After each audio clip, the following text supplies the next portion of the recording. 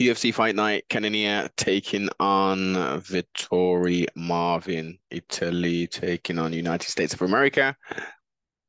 And what I would say is what a excellent fight. Let's go downhill. Why on earth was it the Apex? But UFC, why are you being so damn cheap? It's silly, man. It's silly. I'm getting really annoyed. The crowd deserved. I think the fighters would they have fought any differently? I think potentially with that buzz and everything that's going on, couple, I don't know, 100 odd people, however many can fit in there. It's not a good look, man. It's not a good look. Besides that, it was an excellent performance from both gentlemen. Marvin Vettori at some points in the early first and second round looked like the damn hunchback of Notre Dame. The bells, the bells. He is tough, man. He was getting whacked up in his head. He was pretty bloody, not crazy. After the end of the 241 significant strikes landed, uh, creating and cementing Jared Cannonier into history books. My God, that was a back and forth. Um, Mr. Marvin, he was no punk. He was still doing his thing. He was trying he was getting pieced up, but showed grit and determination. I think maybe if Cannonier went to the body, I think if he would have invested more in the body, because you can't get this guy out whacking him in his head, man. You can't. He has not been stopped, as he said in the post-fight interview, in the Ultimate Fighting Championship organization slash promotion. You gotta take his leg out, blow his leg out, and do them low calf kicks or something because he was hitting him. But we need to be, and but ultimately, look, I'm not going to pick apart his excellent performance because the speed, the angles, but for his next opponent and any future opponents who really want to knock this dude out, TKO, but not even knock him out because you clearly can't. Well, this brings on another point. My guy takes a lot of punishment still, when he's in these fights. He's young. He's definitely young, but how much can a body take abuse-wise, especially brain trauma? He's, he's sensible enough. We don't hear anything crazy in regards to speech patterns, etc., etc.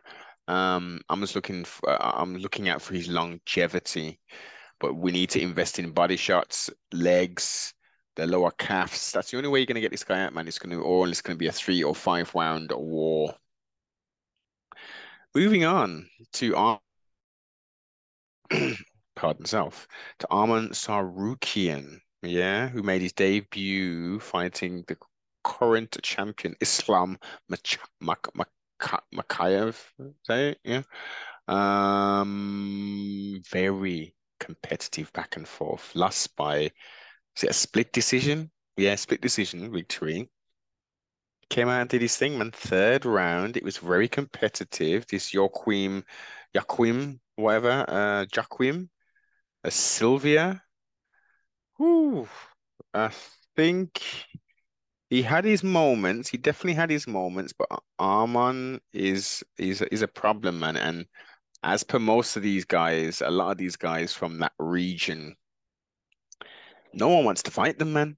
Which is crazy. There should be force. Can you force an alleged independent contractor to take a bout? That's what the issue is. But come on, man. Like this is the whole reason they're in there, man.